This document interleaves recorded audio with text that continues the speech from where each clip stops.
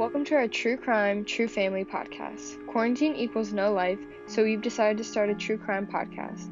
I'm Emily, and along with my mom, Kate, and our cousin Paige, we will be discussing popular true crime documentaries and cases. Due to sensitive subject material and explicit language, viewer discretion is advised.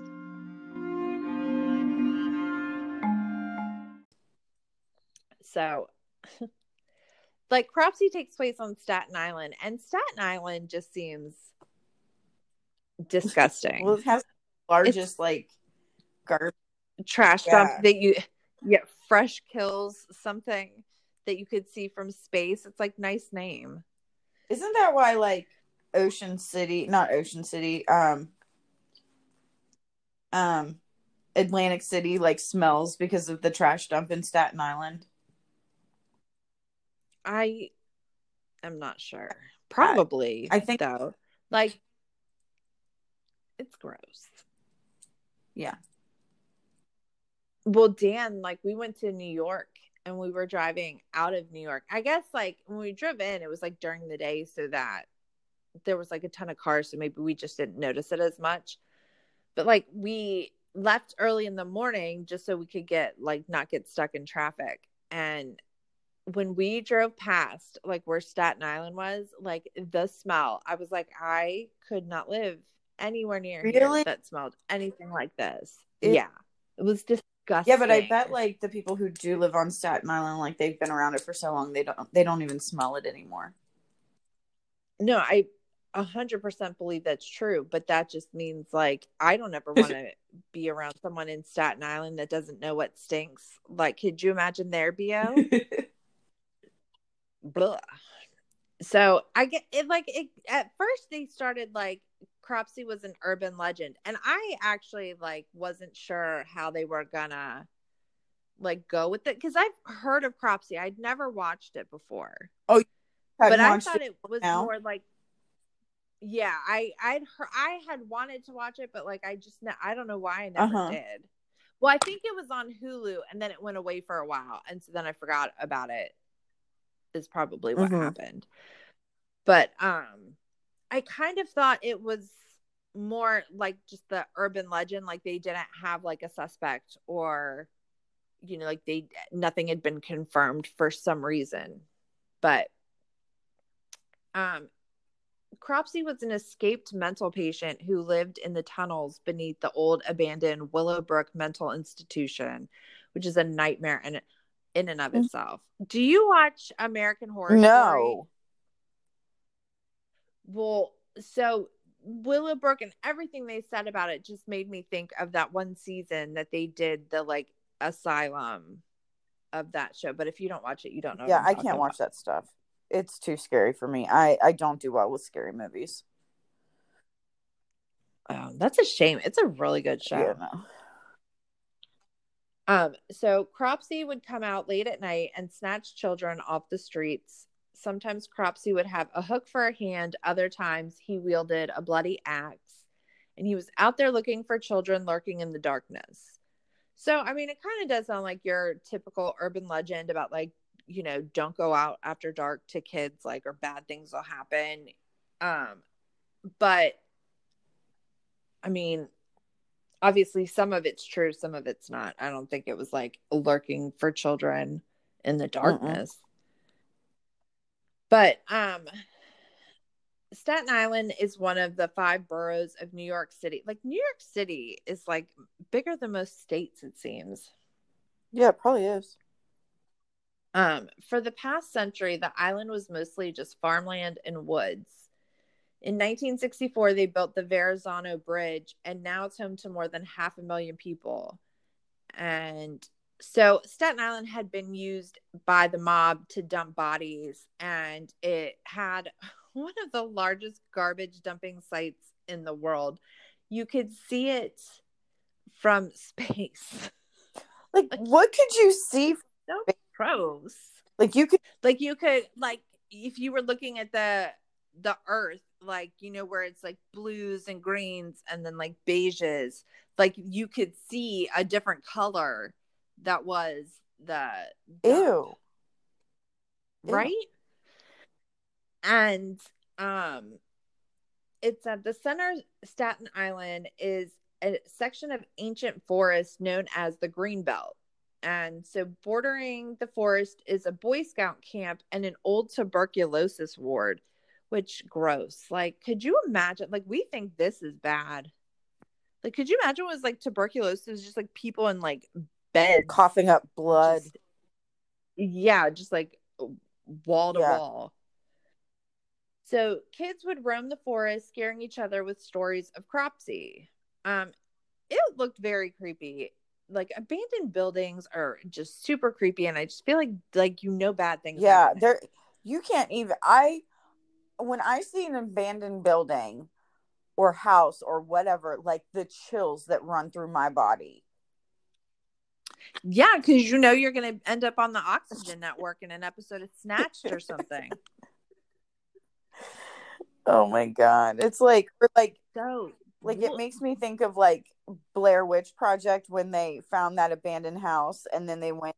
Yep. Mm-hmm. I thought that I think I wrote that somewhere in here. Like that's the kind of stuff that it makes me think of. Or like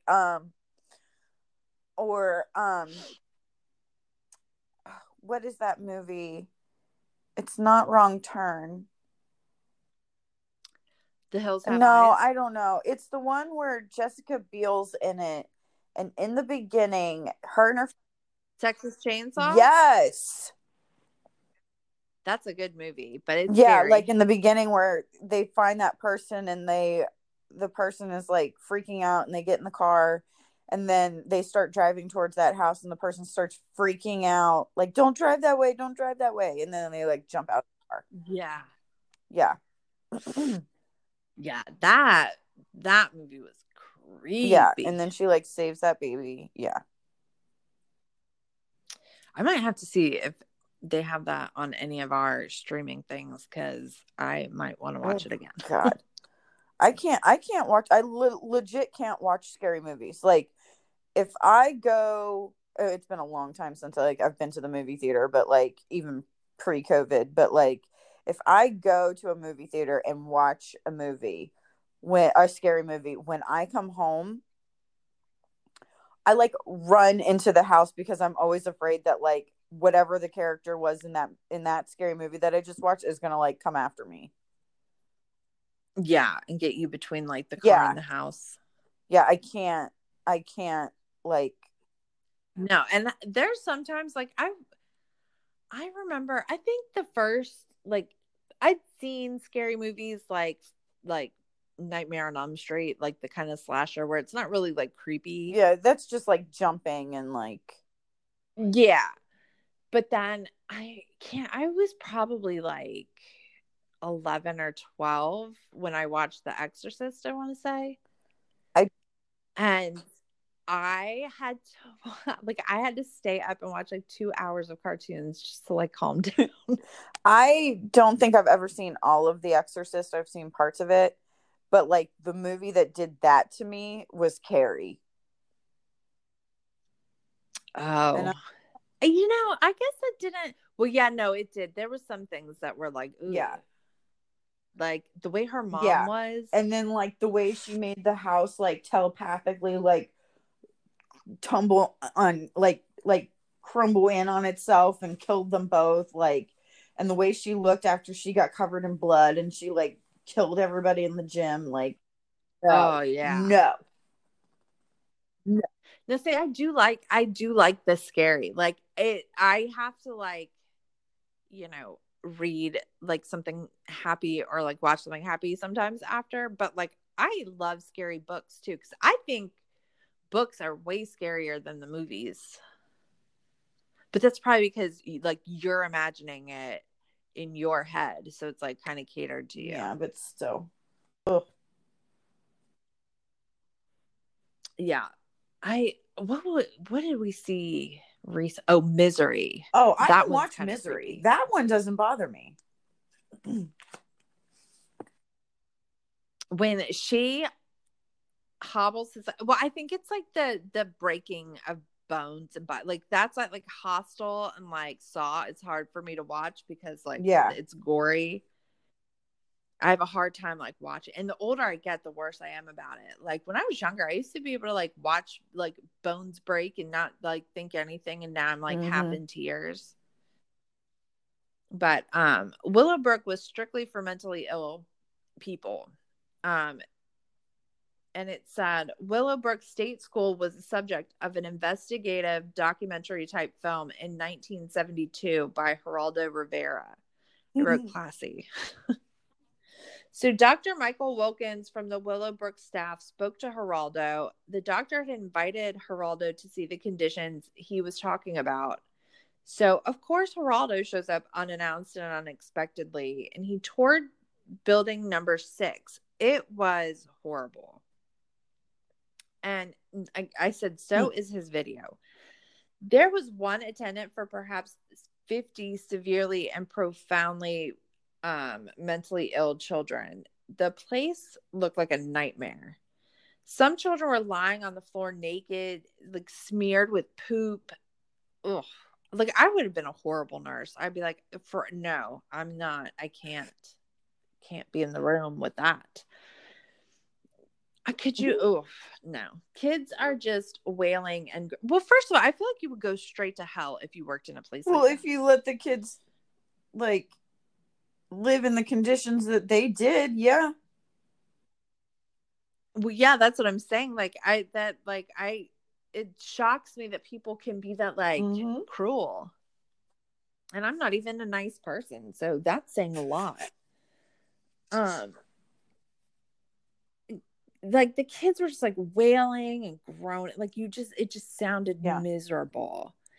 And like it's super disturbing. Like this is like actual footage. It's not like a recreation. And Geraldo's like, I can show you what it looks like. You can hear what it sounded like. But the smell was a bitch. Like, he's like, I can't explain what it smells like. He said it smelled of disease and death. And I wrote, no fucking thanks. So despite Geraldo's report and the video, it still took 10 years before the authorities began shutting down Willowbrook, which seems insane. Many of the children went to group homes, but others were left to fend for themselves. So there are those that believe that some patients, out of confusion and habit, returned to the 365 acres of Willowbrook to roam the abandoned buildings and live in the tunnel system that lay underneath. And that's how the Cropsey legend was born. So some of the children were left to fend for themselves. So they just like opened the door and said, go. Basically. And 365 acres, that sounds huge. That's just of Willowbrook.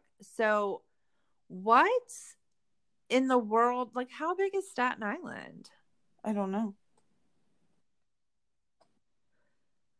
Yeah, I don't know that. I mean, I don't know why I wondered it like that seriously, but people started believing that Cropsey was real after children in Staten Island started disappearing. So they show a news report about a search for a 12-year-old girl with Down syndrome. And she had been missing for 3 weeks, and her name was Jennifer Schwager. She disappeared on July 9th, 1987, and her mother, Karen, describes her as very pretty and very happy. And so a bunch of people had shown up to search for Jennifer, and, they just couldn't like find anything. So one of the people that was at Willowbrook was Andre Rand. Now it says Andre worked as an orderly at Willowbrook State School from 1966 to 1968. And for years, he lived in numerous makeshift campsites in the woods surrounding Willowbrook. So I guess he wasn't a patient there, but he worked there. So Andre Rand was a suspect in the Jennifer Schwager case. 2 witnesses had stated that they saw Jennifer walking along the street with a middle-aged man, and he had a female green bike with a basket on the front of it. So Ralph Aquino and Bobby Jensen are retired NYPD detectives, and like they just couldn't even be bothered to sit up straight at all. Like they were just like leaning over, like they did not get dressed up for their interview in the slightest.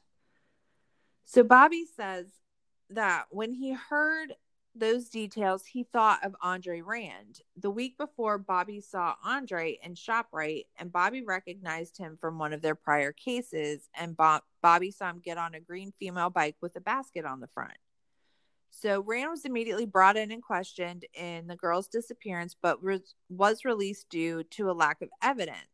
And after 4 weeks of surveillance in hopes of finding Jennifer alive, he was arrested.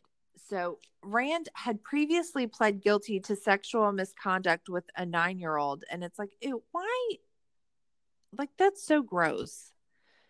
Some lady says he denied committing the crime. And I'm not sure that she understands what pleading guilty means because you admitted to it.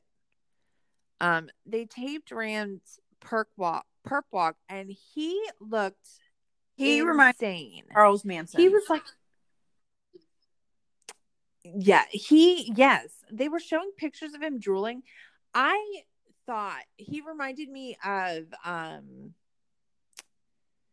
do you remember that Sling Blade movie, the Billy Bob Thornton? I can't remember the guy's name, but it reminded me of, he's like this, I don't know. Look it up later. Like, yeah, I think you'll understand the second you see a picture of him as Sling Blade.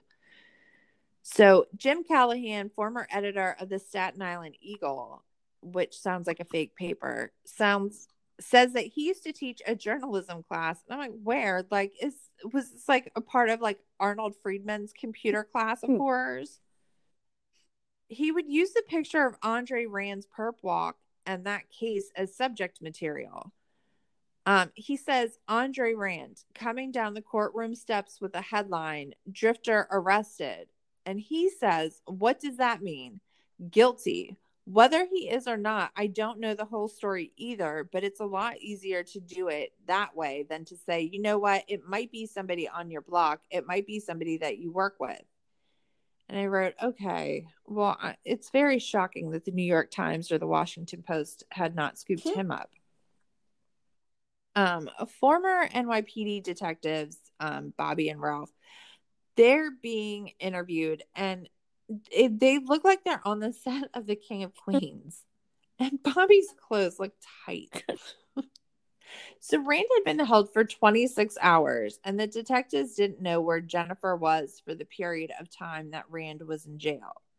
There were rumors that someone else, a friend of Andre Rand's or something, was hiding Jennifer and moving her in the tunnel system in the middle of the night underneath Willowbrook. So despite constant threats from state officials to stay away, search parties and friends and family of Jennifer kept going back. You know, volunteers would search all the time. The police, detectives had searched, like dogs had searched. And then this guy noticed a small area where the ground looked disturbed. He showed other people the location, and he, wanted their opinion. And he said the smell was awful once they started digging.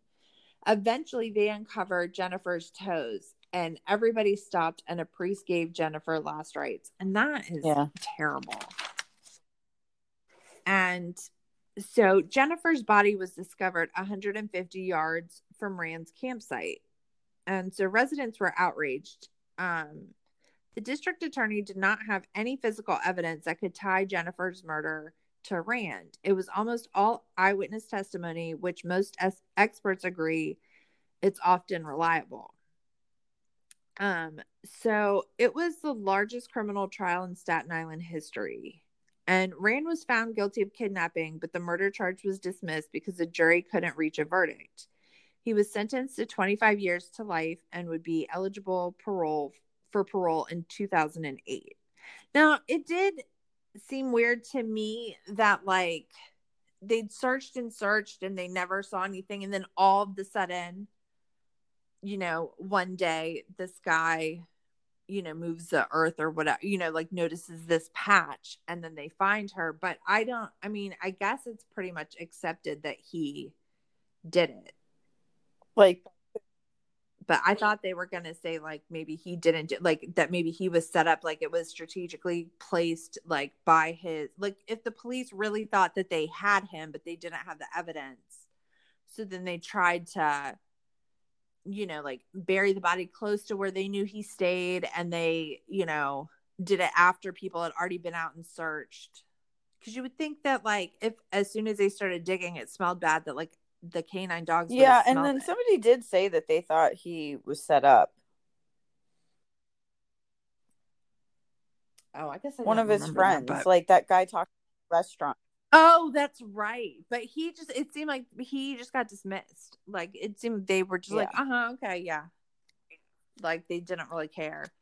And it did, I think, well, I guess I'll find out when I get to my note, but like, I feel like it seemed like the cops were already like, oh, whatever, you're, like, you're talking nonsense. And never even looked into it. But,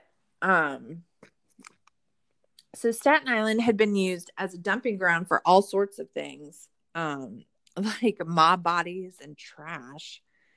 The Fresh Kills, which seems like an unfortunate name, landfill, took all the city's garbage and dumped it in Staten Island. So, like, I would imagine, like, Manhattan has a fucking insane amount of garbage. So the farm colony was a place where people went when they had tuberculosis. Willowbrook warehoused thousands of people and left them there. And I wrote, Jim Callahan is a moron. He's like, Staten Island is where you dump things, trash, people, mental patients, dead bodies. They all get dumped. Like, he just sounds like he says a lot of stupid sounding things. Teresa Doyle says, it's more about the undercurrent that cannot be tamed by building or organization. You put a bunch of people who are mentally ill and you put a bunch of people that are physically ill, and you bury people here and there, and you dump garbage and you poison the environment, and then you sit around and you scratch your head and you wonder, gee, why are things going wrong? Why is there a chill cast over this Staten Island, this wonderful place? And I wrote, is Staten Island considered a wonderful place? I don't know that I would go that far. But I guess most parents thought it was a safe place to raise kids. Now, I don't know if it's just like growing up with our kind of horror movies or whatever. Like, I would not want to live anywhere near a mental institution.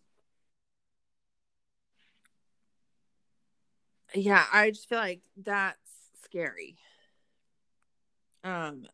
So after Donna Katungo and her team found the body of Jennifer Schweiger, the police started connecting the dots to other victims who were reported to be missing children that were connected to Jennifer Schweiger. 4 years before Jennifer died, Tyheese Jackson went missing. She was 10 years old and had learning disabilities. Hank Gaforio went missing when he was 21, but he reportedly had the IQ of a 15-year-old, which, like, is that like, that seems like a stretch. I would think that a lot of 21-year-old guys have the IQ of a 15-year-old. I was kind of confused by that too. Like, was that actually considered like a disability? No, I mean, I think that whoever made the movie was just trying to make it seem more like tied together. Like, we're just like grasping a very thin straw. Like, I know men in their 30s and 40s living life like they have the IQ of a 15-year-old. So, like, I didn't buy it. Holly Ann Hughes went missing at age 7. Alice Pereira was 5 years old when she went missing. And Alice went missing 15 years prior to Jennifer's disappearance, and none of their bodies have ever been found. Like, that is like 5 years old. And then, like, sometimes when they're saying stuff like, Jennifer Schweiger was 12, so like it makes sense, like she could be like by herself. But I don't know. I feel like I'll let Daniel go in our backyard by himself. Like, he's not getting out of that backyard though. Like, I don't trust kids. Like, I certainly wouldn't be like letting my 5-year-old be outside. But then was I outside? I don't know. I feel like it's different now. And I don't think I remember it like correctly. Like, I don't know what I remember from being a kid. Yeah, I don't know if like we were outside playing, like running around the neighborhood when we were 5, but at 12, definitely. Yeah, well, and I thought that, and then I was like, well, yeah, I actually do remember like riding bikes with like friends in my neighborhood, and I do remember like being that age 12 was like the first time my mom let me walk up to Reston Town Center and like with my friends and go see a movie or whatever. And but like when I look at my kids, I'm like, oh, you are just too little for things like that. I don't know. Yeah. It's weird. Well, Daniel, I don't trust. So yeah, Daniel, like basically like I'm about to get him chipped. Yeah. Like I think about it like now, like how did my parents let me just like go drive a car at 16 and go wherever I wanted? Like I didn't go wherever I wanted. I don't mean it like that, but like why did they even let me do that? Well, yeah, but then, and I think that, but then like I do the same thing with Emily, but I have Life 360 on her phone, so she's like never right. really. Yeah, like you always know where she's at. We didn't have that stuff when we were. Well, yeah, but I think that would be the only way I would be okay with her driving. But I think it's just one of those things like you have to do it, so you hate it, but you like just do it. Yeah. Like you probably worried. That's probably why like moms were always so like nervous. But so after spending 17 years in jail, Andre Rand returned to Staten Island to stand trial for the kidnapping of Holly Ann Hughes 2 decades prior. So Holly Ann's brothers spoke out about the loss of their sister and how they felt like she'd been treated as if she was not even really a person, like it was the equivalent of a lost wallet. And so they were obviously really hurt by that. And Holly Ann was described as being a warm little girl, a typical 7-year-old. And that's what her dad, Peter, said. He said it was the last thing that he worried about, like somebody taking her. It just had never occurred to him. And she disappeared in 1981. So I feel like stranger danger wasn't really like a thing. Because I feel like it was like the stuff that happened in the late 70s and early 90s or early 80s that people started being like, don't go with people, the mother, he says the mother. And I was like, the mother, like, you can't even say her name. He's like, the mother and I weren't conversing at the time in a proper way because we were having a little custody problem there during that separation period. It's like, oh, so separation period, like there've been multiple of them. That sounds happy. Peter says he searched all night trying to think of anywhere she could have gone, and he started getting bizarre phone calls. People would call and say that they knew where Holly Ann was, stuff like that, and nobody ever mentioned Andre Rand to him. I would be furious if my kid disappeared and somebody's gonna like call and leave weird like messages or like say things when I answer. Although I never answer my phone unless I know who it is. It's like, if you think you're going to call me and like we're not that tight, you better text me first and be like, I'm about to like call you from a different number. Rand was interviewed and released back in 1981 after being spotted on Holly Ann Street the day that she disappeared. So 20 years later, the DA finally had enough evidence and a strong enough case to finally take it to trial, which that seems unlikely. There was another issue that concerned local residents because Andre Rand would be up for parole like 4 years later. So he may walk the streets again. So they were worried. I mean, I find that kind of weird that 20 years later, people like the community was that afraid of him. Not that like, if I heard about it, I probably would be, but I probably wouldn't be like, oh, you know what? Like, let me check my calendar. When is that dude getting out of prison? And like, I mean, just because you're up for parole doesn't mean you're going to get it. So Karen Schweiger attended the hearing in support of Holly Ann Hughes' family. John O'Brien is a reporter for the Staten Island Advance. Like, these all sound like fake newspapers. And he says that cases like this don't go away. The community always still feels it, which I guess to an extent I could understand like like the community would be like, oh, remember, like telling these stories like they're urban legends. But I don't think it'd be this like active fear like they're acting like it is. Well, I wouldn't expect it to be. But I don't know. It's also different when it's involving children. Like people get way more scared.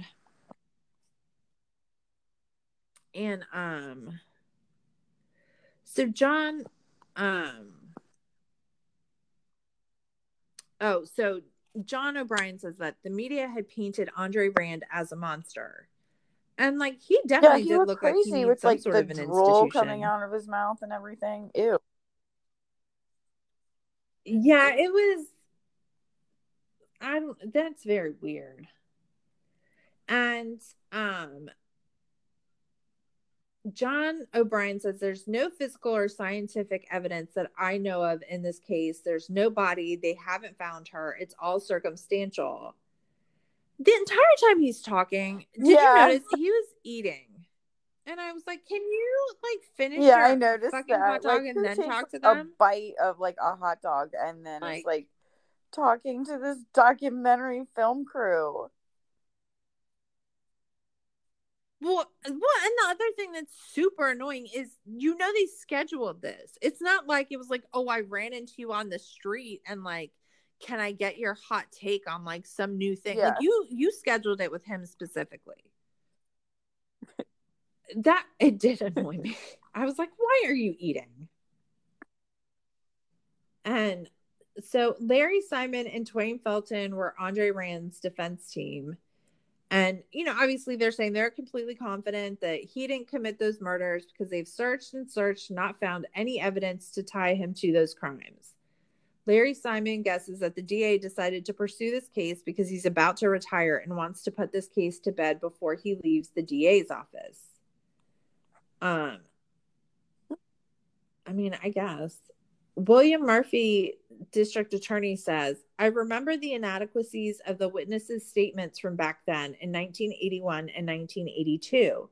Some of them were out-and-out alcoholics who just didn't have clear recollections of what was going on from day to day, but in recovery, their memories were improved. I said, that sounds weird and unlikely. He makes some statement about staying vigilant and staying concerned about what's going on. And I wrote, I might fall asleep. He sounds stupid. Like, please tell me that you have more evidence and testimony from a bunch of alcoholics in recovery. Like, for real? He keeps going. The fact that the Andre Rand story is being told is simply an example of what can be done if people remain vigilant, remain concerned about what's going on around them. And I said, I don't know about all that, buddy.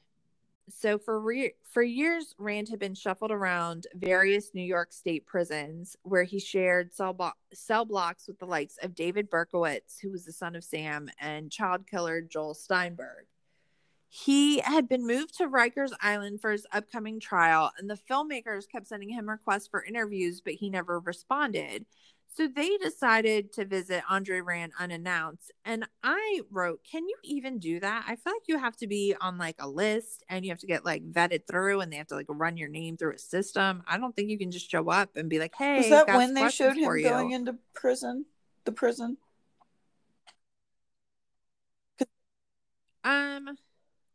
I think they went in. They didn't get to talk to him, but like, well, I thought it there was weird that one interview that they were supposed to get from him. Like he had said that he. Oh, okay. Yeah, no, that wasn't that time.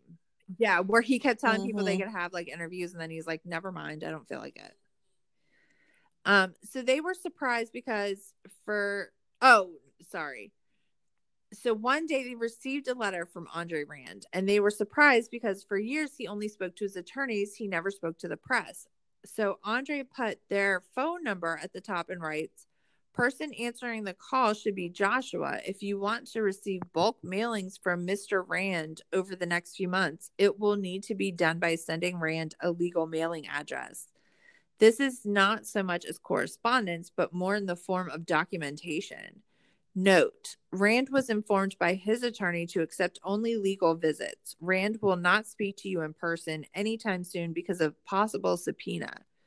So he's basically saying he would communicate with them as long as they play by his rules. Like he just didn't want to do it in person. So I don't know if they're saying a possible subpoena of them, because I would think if he sent them letters, and like I guess if he said like the wrong thing in the letter, then they could use them against him. And he's just counting on the fact that like he probably would have his attorneys read it to make sure that wanted to like control the narrative. Weird. Yeah. Well, yeah. I mean, I do think he was like messing with them, but I don't know. And I guess maybe if he's doing things via mail, like the prison checks it, but like the prosecution might not know that he's getting mail from somebody, but they'll know if someone visited because it'll be on the they might know because they probably check. The prison guards read everything that comes into the prison. You know, I don't know if they have to document when somebody gets a letter. I know that well, yeah, that's what I'm saying. Like, I think the prison people read it, but that doesn't, like, the prosecution isn't necessarily going to know who's mailing him what and when, or what it is and stuff. Because obviously if it was something that like big, then they would pass it along to, officials. But like, if it's all this like just random little like transcripts or whatever it is that he's talking about, letters. So New York State doesn't allow cameras in their courtrooms, which I'm surprised that's I don't true. know. Maybe, is it still true? So they would be forced to interview many witnesses out on the street or get all the information secondhand. Well, can't they go in even if your camera's not allowed in there? You can sit in there. Yeah. Trials I guess public? like if I don't know how their legal system is, but on a lot of documentaries I've seen, like especially like big trials, like there's always like a lottery. Like remember when people were trying to the Anthony trial and stuff? Yes. Yeah. Well, I don't know. I just thought like you could probably still sit in, because I do think the press is allowed to sit in there. They're just not allowed to tape it. But so Andre Rand is basically the Staten Island boogeyman.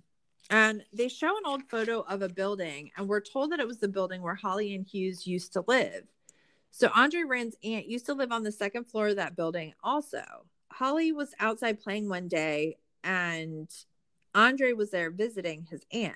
So then he got in his Volkswagen, and apparently Holly walked down a street to a deli. That's where she was last seen. A clerk said she came in at 9:30 on a Wednesday night with 27 cents and bought a bar of soap. And I know for a fact that my bedtime was way earlier than 9:30. Was Holly and 7? So they were letting a 7-year-old walk down the street in 1981? Yeah, at 9:30 at night. And I get that it's like if it's summer, because it was in July, right? So like it stays light later, but I feel like 9:30 is very late. And I said, and I doubt I was allowed to be out and about at age 7. I said, and who buys soap at a deli? For them is more like convenience store / place to get food. Deli. So they interviewed Jimmy, I'm not even going to try to say his last name, who was the clerk at that deli, and he saw Holly Ann Hughes that night that she disappeared. He says she went to buy a bar of soap, and the bar of soap was 31 cents. Why do I remember? Because she was short 4 cents, and the old man behind the counter, he wouldn't give it to her. That's why I remembered when I seen his picture. And I said, yeah, I've seen that guy before. He's a quiet guy to himself. He don't look right. I think he talked with a speech impediment, but I'm not sure. He's asked if anyone else ever disappeared from that neighborhood, and he says, yeah, Hank Gafforio looked just like Mick Jagger. Like, I was like, okay, guy. He disappeared from the neighborhood around the same time. He was a little slow, and his brother swears that Andre Rand killed him. So Hank disappeared in 1984. So Hank was supposedly at the diner at 3 or 4 in the morning with Rand. A handful of people come forward, and in one of the news reports about Holly Ann Hughes in 1981, you can actually see Hank Gafforio in the background. So, one of the retired detectives, Ralph, says that there were too many coincidences and he just wants Rand to tell people where the bodies are buried. And I wrote, good luck with that. So Andre Rand had sent the filmmakers a bunch of documents. And one of the documents is a copy of an officer's testimony with Rand writing remarks or clarifying what things they said that were incorrect. So Elsie Castro testified that she lived across the street from where Holly Ann lived. On Elsie's side of the street, but one house up, there was a green Volkswagen. She didn't see anyone in the green Volkswagen. She goes into her house to take a shower and discovers that there's no soap. Dwayne Felton said that she saw nothing, but she claims she bought a bar of soap at the store and was 5 cents short. Larry Simon says it's very coincidental that she was a nickel short when Holly Ann was reportedly a nickel short as well, all within the time span of about an hour. And I said, why does that matter? But I guess they were trying to say that, like, she heard the story and was trying to make I didn't understand that. So they speculated that Elsie misremembered things. And at first, I didn't really get why it was relevant, but that was the only thing I could think of, was that, like, they were trying to say, like, well, she's just taking, like, details she's heard over the years and now inserting it to make herself relevant. So Christine Gosling, Detective Sergeant, Missing Persons Squad, Long-Term Cases, NYPD. And I wrote, what the fuck? That is the longest job title I think I've ever seen. But she says that all of the crimes that we've seen, that we seem to link him to, all took place in July, with the exception of Ty Heath or Ty. Ty lived with her mom and 4 other siblings, and they were all in one room in the Concadoro. I don't know what that is. Well, it was a welfare hotel at the time, which I'd never heard of a welfare hotel, but it's basically temporary housing. Like, if you can't afford to, like, go, and I guess if there's room, maybe it's discount. I don't know. But she says it was an August day, and the older brother left Ty talking to a man who looked like Andre. She's never been seen again. The evidence is the bodies. And she's like, I'm sure buried somewhere he's got the evidence. We just haven't found it in the woods yet. So Donna and Luis Rivera go with a canine dog to sniff around one of Rand's old campsites. And Luis is a retired detective. And I mean, like, he tells us he says the dog has found dead bodies 22 years later. Because I was like, well, why does it even matter now? But so he keeps coming back out and concentrating on small areas at a time. And so Detective Frank Sayers is one of the foremost experts on the cold cases of New York City's missing children. So Frank believes the bodies are buried somewhere on Staten Island. Like, that seems like a very, like, everybody else has already come to that conclusion, Frank. The filmmaker says to Frank that they say the death of a child is the worst but possible crime that anyone can ever imagine. And Frank says, absolutely. But the missing of a child is even worse, because if your child dies and you bury him or her, then at least you have a place that you know you can go to.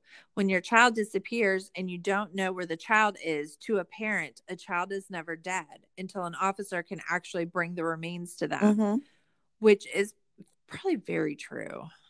Because you would always be hoping to get a call that your child is dead. That your child is alive, or have them walk in your home. But, like, if you know that your child is dead, like, you have the closure, but I think most people would still want the hope. I don't know. It's awful either way. So Donna and Luis find items like a kid's shoe, tape, shampoo, and the ground is soft. Like, they're okay, people. It's like 22 years later. Like, if the ground is soft and they found those items, I highly doubt it's from Andre Rand. Like, what year were those shoes made? Holly Ann's brother, Ed Armstrong, took the stand. He was 14 years old the last time he saw his sister, on the day that she died. Ed Armstrong, how does he know what day she died? I thought she was just missing. So Ed Armstrong became a lieutenant in the New York Police Department. He was also instrumental in bringing this case to trial. Ed only wants the remains of his sister. He says he doesn't care if Andre Rand gets one day added to his sentence. So he hopes that Rand will do the right thing. Like, again, good luck. I don't think that this guy cares. There was a theory that Jennifer had been killed somewhere else and later buried where she was found, because she was found to be buried head down, but blood had pooled by her feet. It also led them to believe that other people weren't involved. There were rumors that Rand didn't act alone, that he had help from one of the homeless or a former patient from Willowbrook. Others thought that he was framed and that the real killer was still out there. The only person who knew the truth was Rand himself. The filmmakers had been exchanging letters with Rand and were hoping to get an interview, but he refused to give them any information. He felt all the unwanted attention would expose the nature of his suspected crimes, which, what? But his handwriting was really good. Oh, he didn't want other inmates to find out what his crimes were and put his life in jeopardy. So the filmmakers tried to track down people that knew Rand. And like, this guy's a tool. He knocks on someone's door and whoever he asked for doesn't live there. And he's all like, are you sure? I thought he lived here. Did he used to live here? Like, I could not do that. Like, first, I hate talking to people. Like, I hate having to knock on someone's door. And like, I really hate when someone knocks on mine. Like, I was just sitting here waiting for you to come try to sell me a fucking ShamWow. Like when, like, does that really ever work? I feel like I would be like, no, I'm busy. So Thomas Jenkins talks to them. He was 6 or 7 back then. So who even knows which kid he's talking about at this point? Thomas says he was outside the YMCA playing and a bus pulled up and a guy asked them if they wanted to go on a trip. Thomas says, we all hopped in the bus. We didn't know no better. We were just little kids.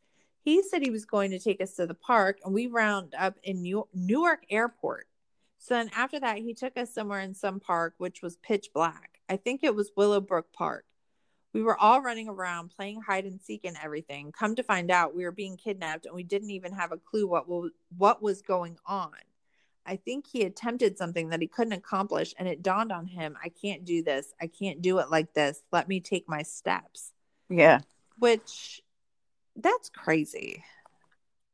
And like, I'm glad we grew up with the stranger danger, because my sister would have been gone. What, kidnap you? Did you know that someone tried to do that to us? No. Uh-huh. When we were kids, someone tried to get us in a van. We were playing outside in front of our house in our neighborhood. Well, I don't know if you remember. It was like almost like it was a cul-de-sac, but it almost looked like a figure 8 or like a big 8. And so, like, we were allowed to play, like, the upper part we called the upper court and the lower part the lower court. So like, we were allowed to play out front, like, as long as like when my mom like came to the, like, as we got older we could go up, but I feel like when Mary was outside we had to stay to the lower court a lot of the time until we got a little bit older. But so they pulled up, like, they were like, you know, in that little like curve, like to turn around, and like they rolled the window down, and we were playing with this girl Andrea who lived a couple houses down, and they tried to get our attention, and I don't even remember what they initially said, and I feel like we were maybe like 8 or 9, and so Mary was either like 6 or 7, and so they said something like, do you guys want to see something cool? And so I didn't move, and neither did Andrea. Mary was closer to them, but she didn't move then. But then the people kept being like, oh, we have candy, we have puppy. Like, I don't remember everything they said, but like they were saying stuff like that. So Mary starts walking forward like she's gonna go. And so, I mean, she wasn't that much farther away from us, but like her doing that like made me like be like, well, I think we need to go. So I yelled for Mary to get in the house, and the 3 of us like ran inside my house. And I remember I was like worried I was going to get in trouble because Andrea ran in with us, and my parents were like, you cannot invite your friends in unless you ask us. And I was all like, I'm sorry if I'm going to get in trouble about this. And my mom's like, wait, what? I did not know that. They had to like call the police and everything. Yeah. But I mean, it really wasn't scary because like They didn't get out of the car or anything. But like, I do remember, like, I was like, this is weird. Like, this seems like a movie. And, you know, I wasn't really scared. I mean, I really was more scared I was going to get in trouble for Andrea coming in the house than I was about being kidnapped. That's for damn sure. But like now being a parent, I would have cried if I were my mom. Yeah, probably. She probably did, honestly. But I mean, like, I don't remember them calling like the police. I'm sure they asked us a question. Like, I don't remember it being like a big thing. But some residents believe that Andre Rand was guilty, but there were other people who believed that he was innocent. So the filmmaker spoke with Thomas McCall, who worked with Rand, and he says that some say that Rand was framed because they combed that area and found nothing, and then after they arrested Rand, they combed it again and found Jennifer Schweiger's body very easily. That whoever did do it moved the body to frame Rand, which yeah, I guess that's what you were talking about earlier, and I mean, they are just so like but it does seem they never kind did of like say like once he was once Rand was arrested, like if the kidnapping stopped or anything like that. They never touched on that, which is always to me like an interesting fact. Well, yeah, like you would know, like, well, like, none of that has happened since he's been in jail. So yeah, but they don't say it. So Bob Graham, who was an acquaintance of Rand, said, I thought they were just trying to pin it on somebody and they were going to blame him because he was this loner and he kind of looked a little scary. Bob Graham had once been a suspect in Jennifer's disappearance. And so I think the police like also immediately like discounted anything he was saying because they thought he was a suspect. Bob says that Andre Rand lived in a Volkswagen in the weeds at Willowbrook, and Bob knew about the tunnel network under Willowbrook State School. It was set up like a hub with spokes. From the cafeteria, you could get to every ward. Rand could survive down there because he had worked there at one time. A lot of people were living in the woods, not just Rand. The filmmakers go to explore there and find evidence that people were living down there. Like, that's so scary. I mean, I guess if you're homeless and like, especially if you're homeless and mentally ill, like, yeah, but, like, I guess it's probably like, less what I don't scary, understand is like they had a shit ton of people living underground. Like, is that just like a thing? Like, that was just like something that everyone on Staten Island accepted. Well, I get that. Well, probably no one wanted to go out there. I don't know. Like, it's it's like very weird. It's also weird to me. Like I don't understand people that'll stay in places like New York when it's cold. Like, go to Florida or someplace where it's like less like South Carolina or something. I don't know. I just like I did find it weird, and like I think I did even make a note about it. No, I didn't. I don't know. I just thought it was weird that like it was just accepted that like a shit. Oh no, I did make a note. It was just accepted that a shit ton of people lived underground. It was like just one of those things. Like, oh yeah, we have people that live underground here. Like, okay. Glenn Chapman, who was a former reporter, says Andre Rand had this sort of really low-class white trash version of Jim Jones going on. Somehow he managed to get people to follow him. And it's like, what? Tracy Begley says they found little girls' panties down there. Okay. Detective Leonard D'Alessandro says, I think that he was passing the children around to his friends who were just as sick as he was. Francis Arardi doesn't believe that Rand could have committed his crimes alone. Bobby Jensen and Ralph Aquino heard a bunch of stories that they couldn't prove one way or another. They heard he had sex with dead bodies. That's disgusting. Bodies and have sex with them. The rumor was that, that he used to dig them out. Oh, that's disgusting. And I find that hard to believe. Like, that's not going to feel good. A cemetery.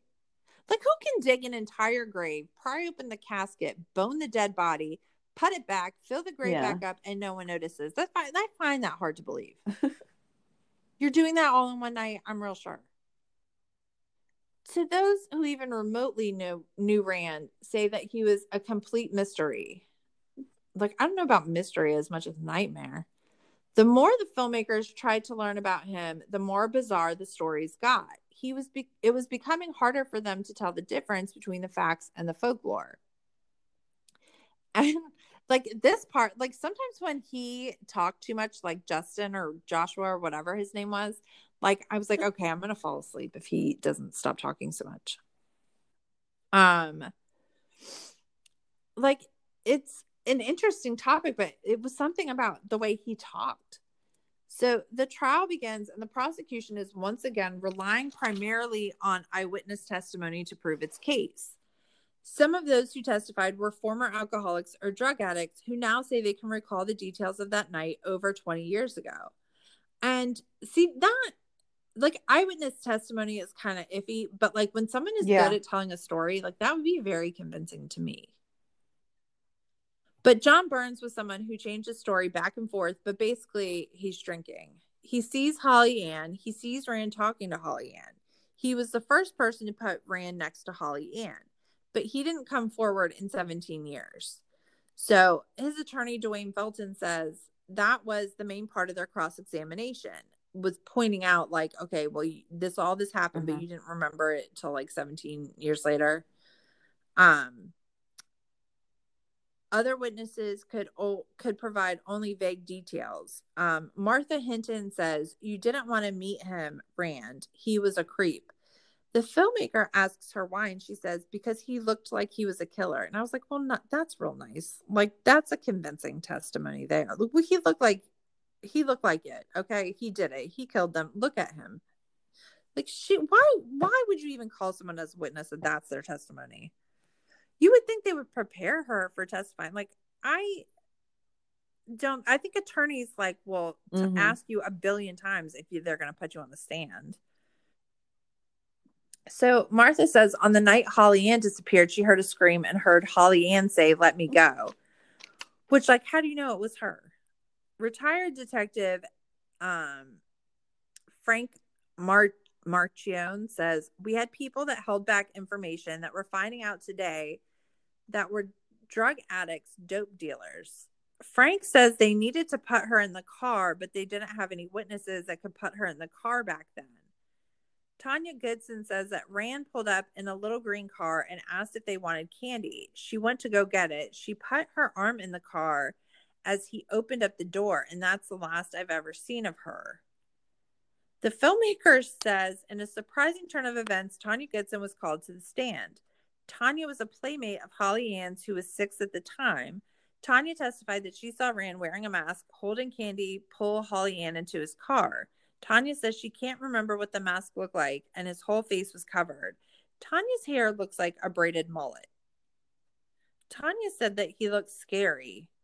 Like, that, for 1 second, did you believe any of what she said?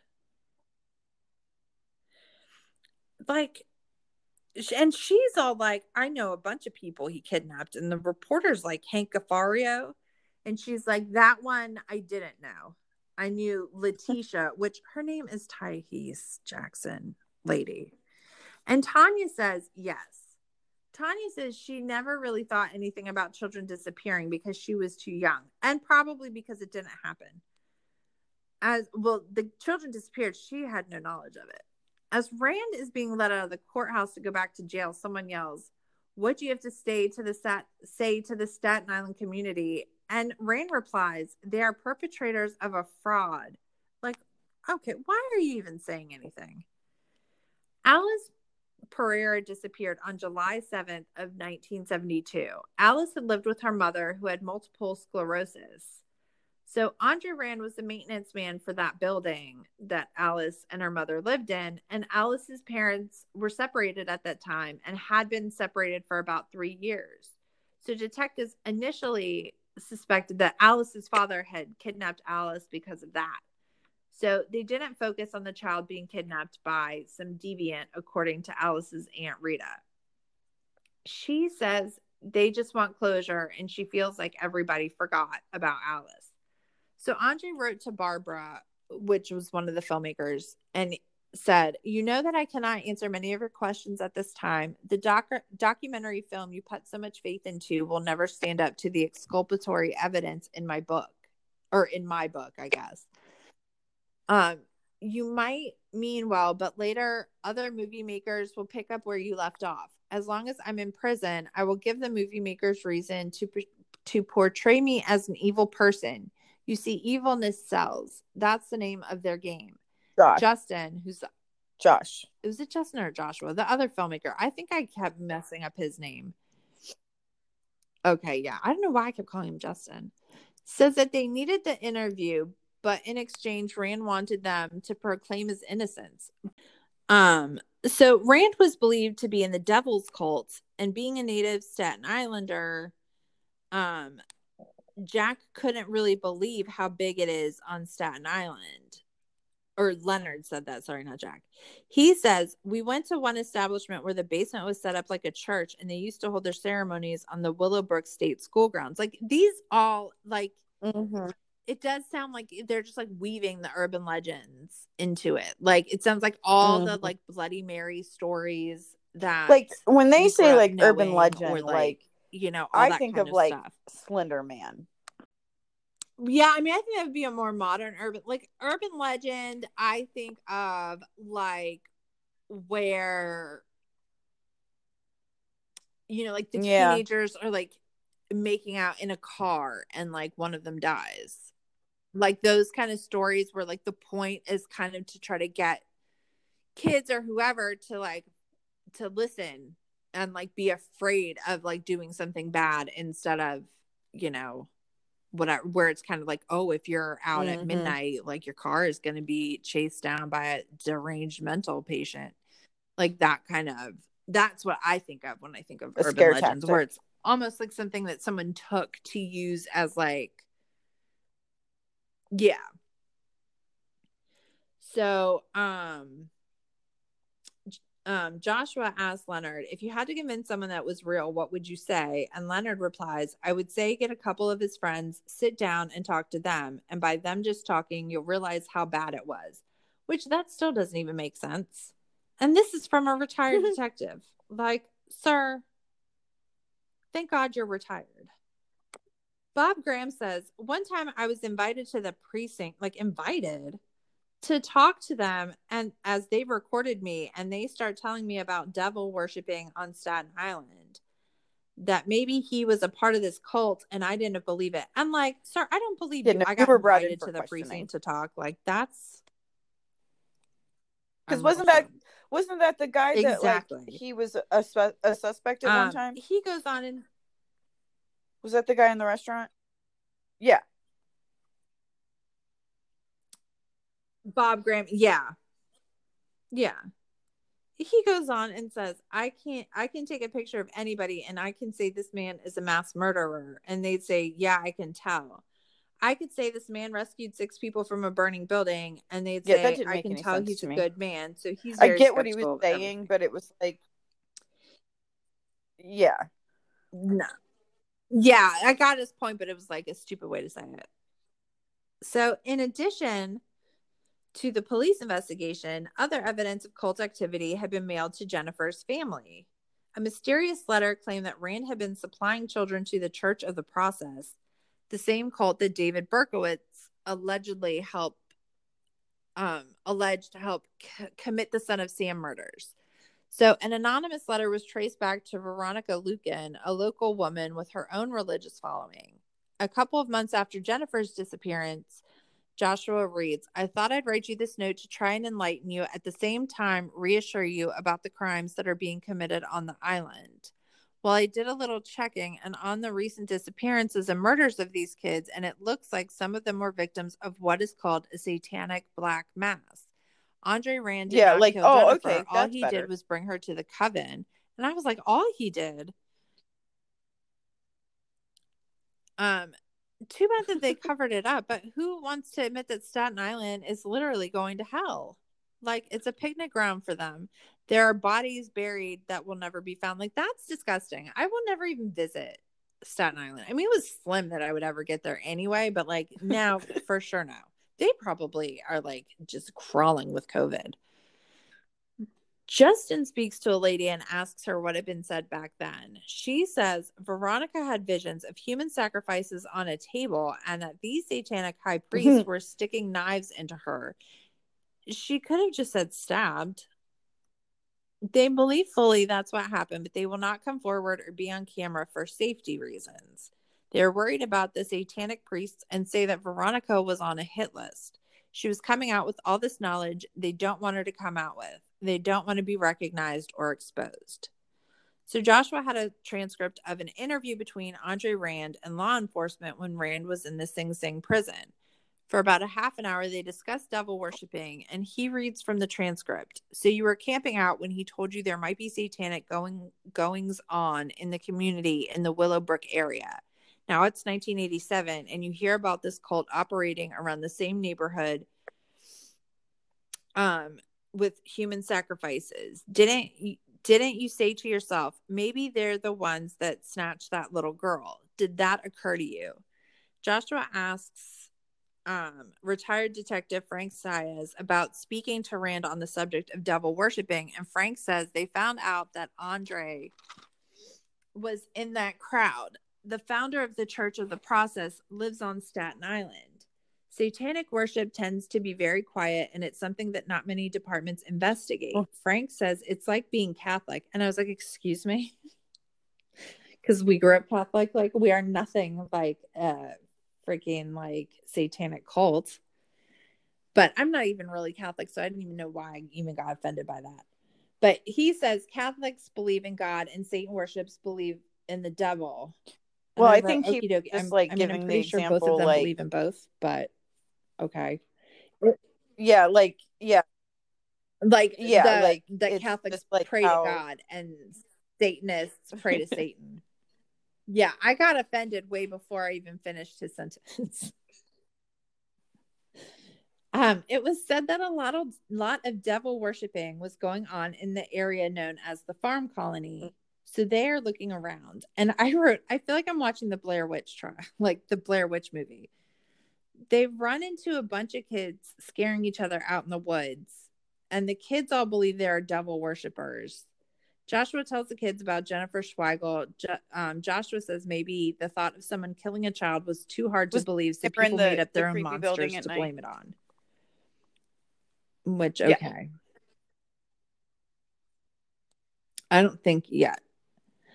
So Andre Rand is not going to testify, and Barbara is bummed. Like, did you? Yeah. He won't even talk to you. But you thought he was going to get up and talk about this in court?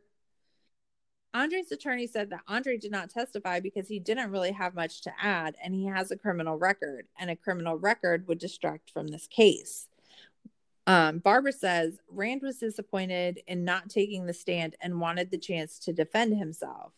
Like, okay, whatever.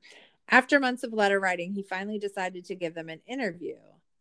And I could not imagine visiting someone in jail. Like, I couldn't even imagine writing a letter to someone in jail. I would be terrified. And then I wrote, could you imagine if we started mailing letters to people in jail? There's like a database. Watch documentaries about. Oh, I know. I mean, I know it's a very popular thing. That's how they all end up getting married to these weird ass ladies. But like, it's still very creepy to me. Like, I feel like that'd be like bad energy on the paper back to you. What if one time we tried that? Like, try to communicate with the person and tell them what we're doing. Yeah, that was scary. Yeah, but if they're in there for life, they would know your address.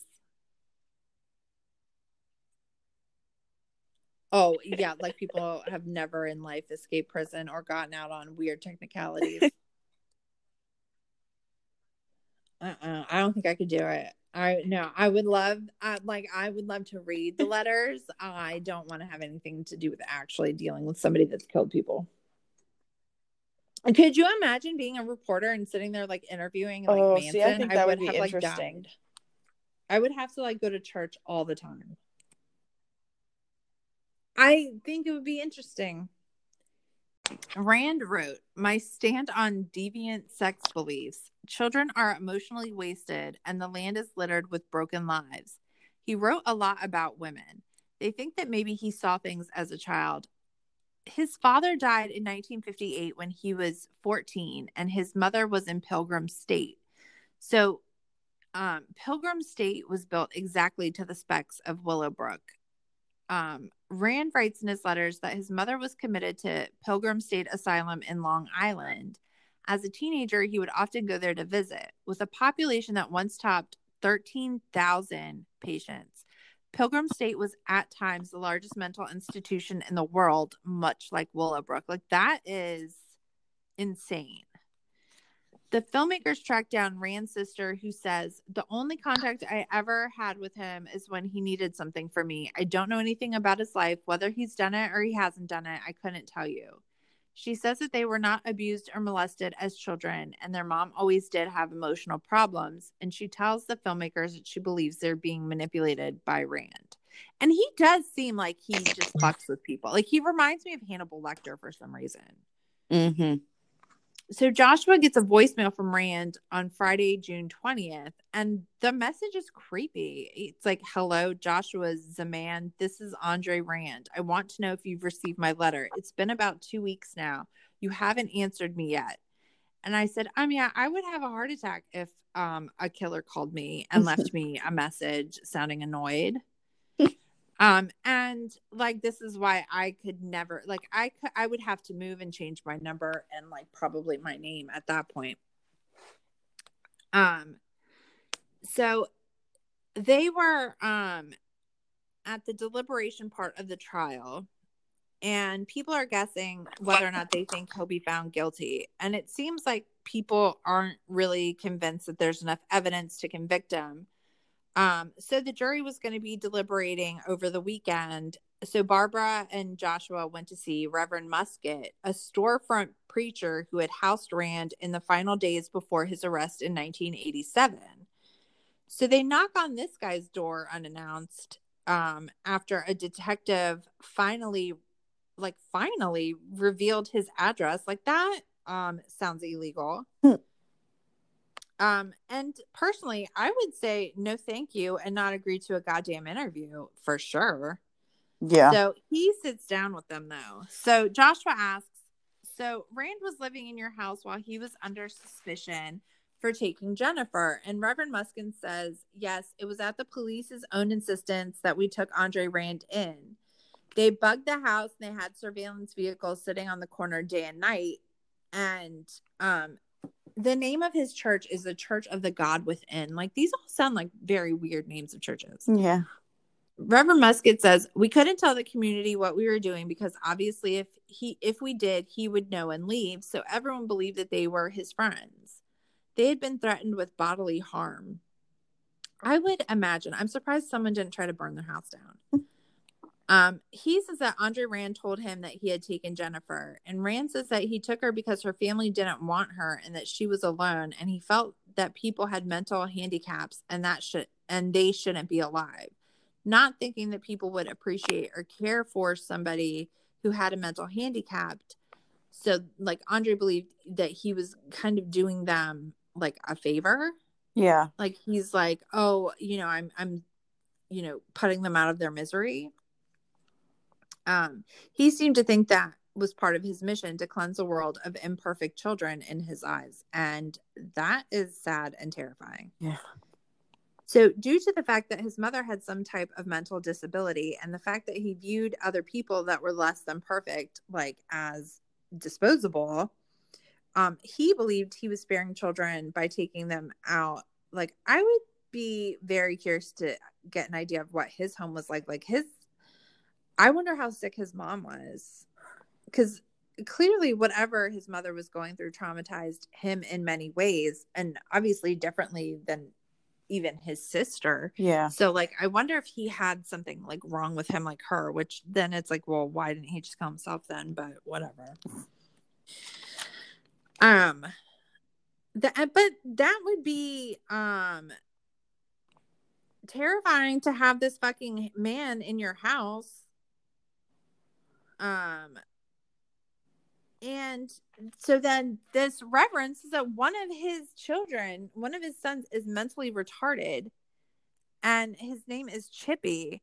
Like, and you lived with the family. Like, I would be like, I'm sorry. Like, no, this can't be possible. Right. So he thought that's kind of what Andre was like attracted to in their family. Like, that is terrifying. So,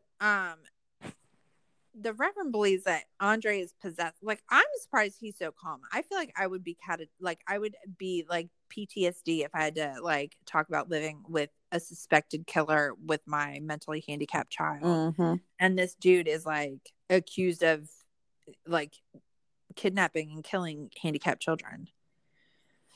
And I said, okay, really, I can't with these two retired porch cops slouching and their pants are too tight and horrible posture.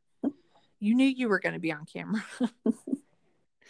Like, it always surprises me, people that like look ridiculous on camera. It's like, you knew, like, you have a mirror, right? Yeah. Like, you could have asked somebody. Yeah.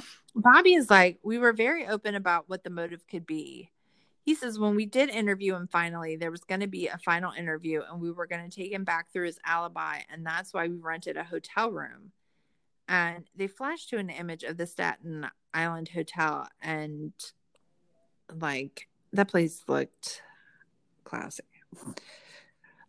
We said, Andre, look, we got this tape of Willowbrook. Remember you used to work at Willowbrook? Oh, yeah, it was terrible. I said, remember how Geraldo Rivera did the expose? And he said, yeah, but I never saw it. And I said, well, we have it. Would you like to come up and see it? Because we have a VCR up there. And he said, I'd really like that. And we're saying, well, he did work at Willowbrook for 2 years. He was a physical therapist. Really? I thought he was like a maintenance man. Yeah, I thought he was an orderly. Yeah, like I thought he like collected trash. Maybe there was something on the tape that's going to shake him. And like, I think that people that can work in like a mental institution, if they're like genuinely nice, like that's, I guess, admirable. But like, that's terrifying. Could not work in a mental institution. Yeah. That has to be one of the saddest jobs. Like, I couldn't do it. No. That's like, I could never work in a funeral home. I could never work in a nursing home. Yeah. A funeral home, though, it's like, it's like, I just feel like it's so heavy. Like, it's just like depressed 24/7. Like, you just see people like at their saddest in life over and over and over again. Yeah. Ugh. Like, God bless people that can do that. But I know. Cry a lot, and I'd get even fatter than I already am. Oh my God. So speaking of funeral home creeps, did I ever tell you about that the guy that the funeral home my dad was at hit on me? I feel like you did. The guy that ran it? Yeah. It was so awkward. It wasn't like at the viewing. It was like a couple weeks after. I don't know. They gave you like, I think like what my mom got. Oh, I think it was thank you cards. Like a couple weeks after we picked up like the thank you cards so that we could like sign them and mail them out to people that like, like sent flowers or like the message in the, like the book they sign and stuff. Yeah. And my mom was like, can you like swing by and pick them up? Because it was like kind of on my way home. It was like right by where I worked at the time. And so, like I went in and so she told the guy I'd be coming by and like, let me tell you, when I say that I was uncomfortable, he looked like he worked in a funeral home for one. And like, he looked like he was like a part of the Addams family. And like, just like that creepy, like weird, creepy uncle in a corner that like doesn't say anything, but like always in the shadows. Mm-hmm. So I was like, my mom needs me to pick up like the cards or whatever. And so he's like, can you have a seat in my office? And like, other than his desk chair, there was a couch. So he comes in and sat on the couch. And I'm like, why are you sitting on the couch next to me? And like, it's like weird vibes anyway. Cause it's like, I mean, I feel like it's a weird vibes just in a funeral home in general. Yeah. But then he's like he was asking me how everyone was doing, and it was like I thought like he was weird, but that he was like probably trained to ask people these questions or whatever. Like he's like, how's everyone holding up? Like how is your family doing? Like I don't know. I just imagine that's probably normal funeral home small talk. Yeah. But then he put his hand on my knee. Ew. And I was like, and it was not just like tapped my leg. It was like how Dan puts his, like, would grab my leg. Yeah. Like full flat palm, like kind of more toward the inside. So I immediately moved my leg like his hand was on fire. And like, I'm like, oh my God, how do I get out of here? So I'm sure I just like look like an idiot. And then he's like asking me if I was married. And I was like, no. And as I was saying, I said, no, I have a boyfriend was what I was saying. But as soon as I said no, he like is like, oh, me either. And he moved closer. I was like, oh my God. And then he heard me say that I had a boyfriend. He goes, well, I just know from experience that lots of relationships fail after the death of a parent. It's a really intense time. And I was like sweating. I was so uncomfortable. And I'm awkward, like in an ideal situation. Like I only tricked Dan into being interested in me because I thought there was no way he would ever like want to be with me. So I could be myself and like joke around with him instead of like stuttering and being weird. And like, of course, I said something like, oh, well, fingers crossed. And like, I get up all fast, like, so like, you can't touch me anymore.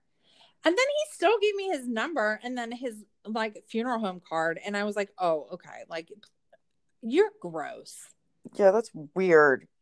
And he said like something like, well, here's my number. If your status changes, like, I'm sure I can help you get your mind off things. It was like, whoa. Ew. I'm like, look, maybe this is judgmental of me, but like, I could not date somebody that worked in a funeral home. Like, I think it's like honorable work or whatever, like far better than me because I couldn't handle it. But could you imagine allowing hands that have touched dead bodies all day to touch your body?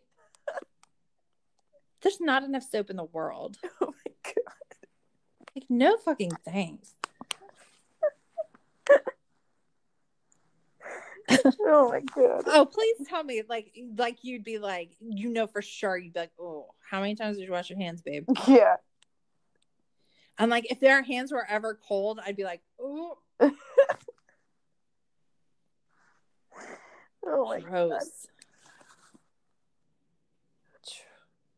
God. I mean, yeah, he was really gross. I was like, never again in my life am I doing you a favor to my mom. Yeah, I was like irrationally mad at her about it. So they show clips of Geraldo's expose. I think this is the part you've been waiting for. Like, and first of all, Geraldo is so extra. He says, perhaps the governor can defend and explain away the budget cuts for the Department of Mental Hygiene. And perhaps Dr. Miller can explain and defend the filthy, dehumanizing conditions we found in this and other buildings. But they won't do it on this program. What we found and documented here is a disgrace to all of us. This place isn't a school. It's a dark corner where we throw children who aren't pretty to look at. It's the big town's leper colony. The visuals are fucking disturbing. Like, it's terrifying. I'm going to have nightmares for weeks. Yeah. So Bobby Jensen says that Andre started crying watching the Geraldo Rivero expose. And Andre said, do you see how it was? You see how it was. We were victims too. Meaning the attendants or the people that worked there that had to like keep their mouth shut and watch all of this go on. And I wrote, well, Andre Rand looks very similar mannerism wise to many of the patients. And if you had any kind of like mental illness, I would imagine working in some place like that would completely destroy what shred of sanity you had. Yeah. But so Andre sat there and his eyes rolled and he started drooling in the hotel. And that sounds absolutely terrifying. Oh yeah. It's like he went into like some episode or something. Yeah. I would start crying, I think. So Ralph Aquinas, and I do, like, if he did kill these people, like, I do believe he thought he was doing it at, like, a service. Like, he was thinking, like, well, death is probably better than what these kids are going to get. But that's still, like, that's so just, like, well, and I guess back then they probably didn't vet anybody. I was going to say, like, I feel like you should be, like, tested to make sure, like, mentally you can keep working there. Yeah. So Ralph says we could see what was happening to him, and it's like you would kneel right in front of him and say it, tell us the truth now. And that's brave. I would not be getting in that man's face in the middle of a trance. Like, maybe if he was all strapped up like Hannibal Lecter, but even then I'd be terrified of it. Like, what if he just, like, reached out and, like, bit your face?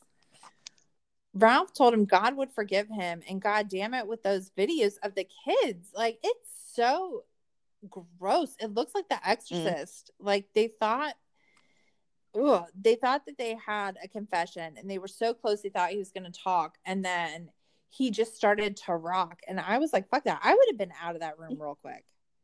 He was that way for the rest of the night, the whole next day, and he didn't start talking to people until 2 or 3 days later. Like, that makes me feel bad. Like, you need to put him in a mental institution. Like, this trial is not going to do anybody justice. Like, he needs, like, some help. I'm surprised he wasn't found unfit for trial. Yeah. That's very, I don't know. They show a clip of him being taken somewhere, and I assumed it was court, and he looks terrifying. And, like, so then Josh, I don't know why he annoys me, but he's being dramatic. Like, he's like, were the answers all available in Geraldo's videos? And if so, had the sins of Willowbrook finally come back to haunt the residents of Staten Island? Like, the way he says things, it reminds me of, like, that's how I would have written a script if I was in, like high school. Like, all overly dramatic, like, blah, blah, blah. Like, it's like my so-called life over here. Andre Rand received a guilty verdict 23 years after 7-year-old Holly Ann Hughes vanished from outside of her Staten Island home. They show footage of people exiting the courthouse surrounded by news cameras, and some lady is yelling, "The heroes are right here." Like, she was screaming, and I was like, lady, okay, we get it. Like, calm down. She's like, he's a killer and a kidnapper. Donna Katungo wants him to tell them where the bodies are. And I don't know. Like, I understand wanting to know where the bodies are, but after seeing all this, like, I don't know that he knows. Like, I feel like he probably did things in a, like, it seems like he probably, like, if he did this, then something that he saw these kids do at some point triggered a memory, and then he kind of went into a trance. And so I don't know that he would even remember what he did while he was in that trance.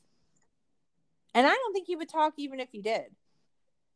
But so Holly Ann's mother, Holly Cedarholm, and I was like, lady, did you really name your daughter Holly? Which is weird because I named my son Daniel. And so obviously I don't think it's, like, weird for a dad and the son to have the same name. But, like, for some reason, it's weirder for a woman to name her daughter after her when it's not for a man to name their son after him. Did that make sense? Yeah. Yeah. I do think that's weird. But, like, I mean, who knows what that even says about me as a human. But Holly says that she has a lot of weight that's lifted off immediately following the verdict, which I don't know that I would. Like, I guess if you really believed he did it and you felt like that she was getting justice. But, like, I don't know. I mean, I guess I do think that he did it. But I don't think that they proved it. But I mean, I guess if that's how you, like, if you felt like it was the person, you wouldn't care if the case was, like, the best or not. So with the conviction, Andre Rand will most likely die in prison. He's sentenced to 25 years to life for the kidnapping of Holly Ann Hughes. He will be eligible for parole in 2037. He'll be 98 years old. And so the defense team is saying, like, you know, no matter how horrible the allegation was, this case was hardly a case where it was proved conclusively that this guy committed this crime. Larry Simon says that goes to show you that when a kid is hurt or an innocent child is lost, people want to basically lynch you. And if they had an opportunity to lynch anybody, they would lynch Andre Rand. Holly's dad, Peter, didn't think that they would ever get to trial or have Rand be found guilty, but he still doesn't feel like he has closure. And I would imagine, even if you knew that like she was likely dead, since he didn't confess to it and you don't have a body, there's still like a part of you fighting to believe that. So he just wants to find her remains and give her a proper burial, which is horrible. Like that would be very terrible. So Donna is ready to go back and keep searching Willowbrook to find bodies and gather more evidence. And like, I don't know why she's so gung-ho about this, because it's like one time she found like a body that seems very likely that it was planted there, but like for 20 some odd years, like I feel like she just doesn't like her family, and she's like, look, I have to go search for bodies. I'll be back. So she believes that Rand enjoys playing head games and that he will drop clues over the next few years because he likes to be the center of attention. I said, Dramatic Josh is back. He says, was Andre Rand convicted on fact or fiction? We'll probably never know. But for the residents of Staten Island, there was no distinction. He was their child murderer, their scapegoat, and their boogeyman, all tightly woven into one.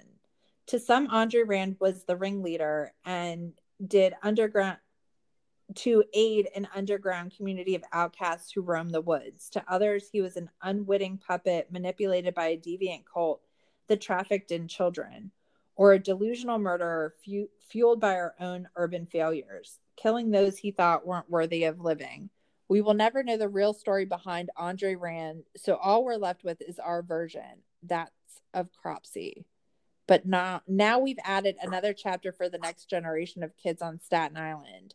The power of the urban legend is that it doesn't claim to be the truth, but rather it says the truth is a range of possibilities, and it's the audience who must decide.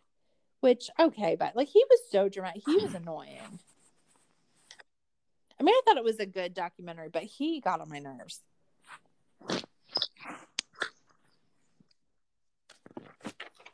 Nothing from you? Nah.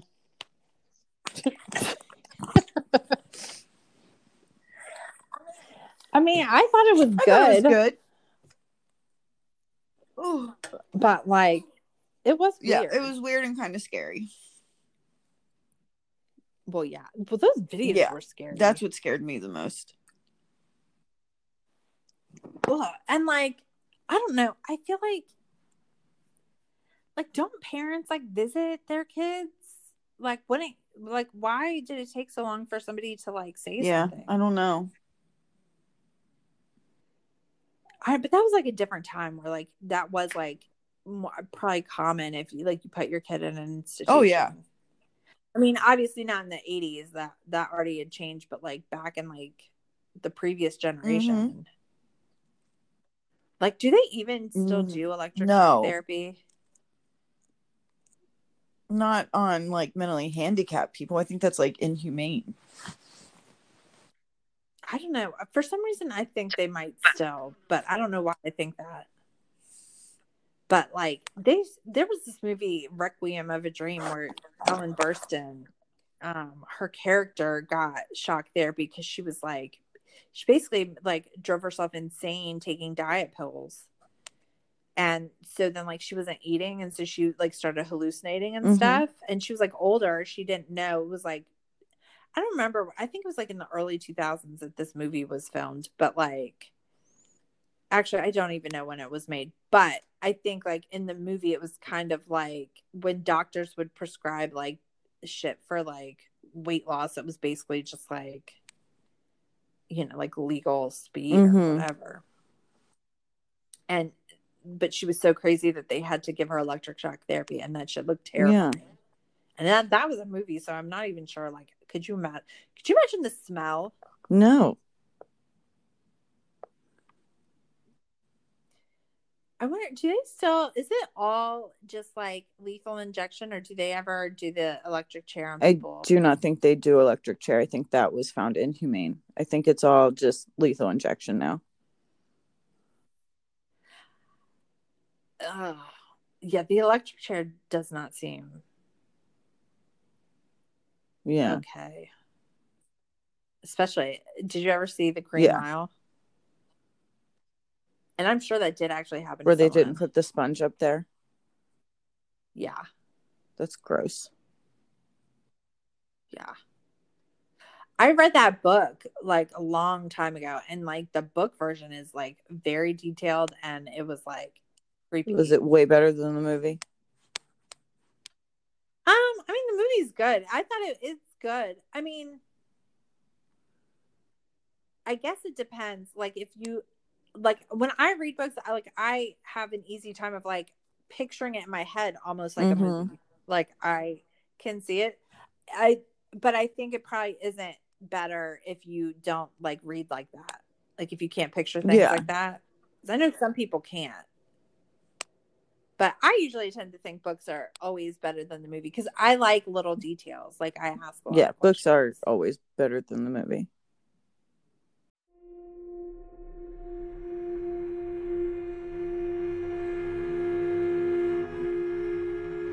Thank you for listening to True Crime, True Family. Follow us on our Twitter at TCTFP and Instagram at TCTF Podcast. Don't forget to subscribe to us where you get your podcasts so you don't miss an episode. Please leave a rating and review. We appreciate all the feedback. Join us next week.